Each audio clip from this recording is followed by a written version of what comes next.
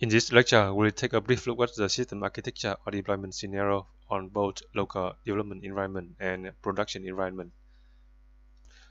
On local development environment, we have everything running on a single computer. The admin application is running as a standalone jar file.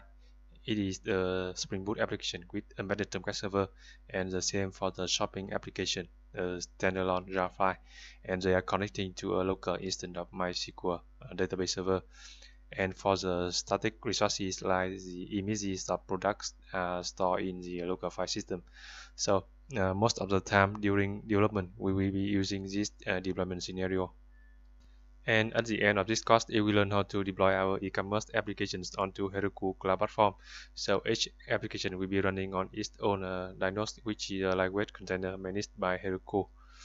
And for the database, we need to use the Heroku add-on for MySQL.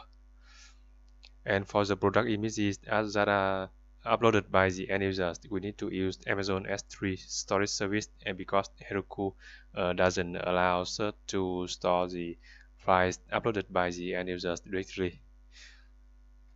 So this production deployment scenario is the solution to achieve availability and scalability for our e-commerce applications.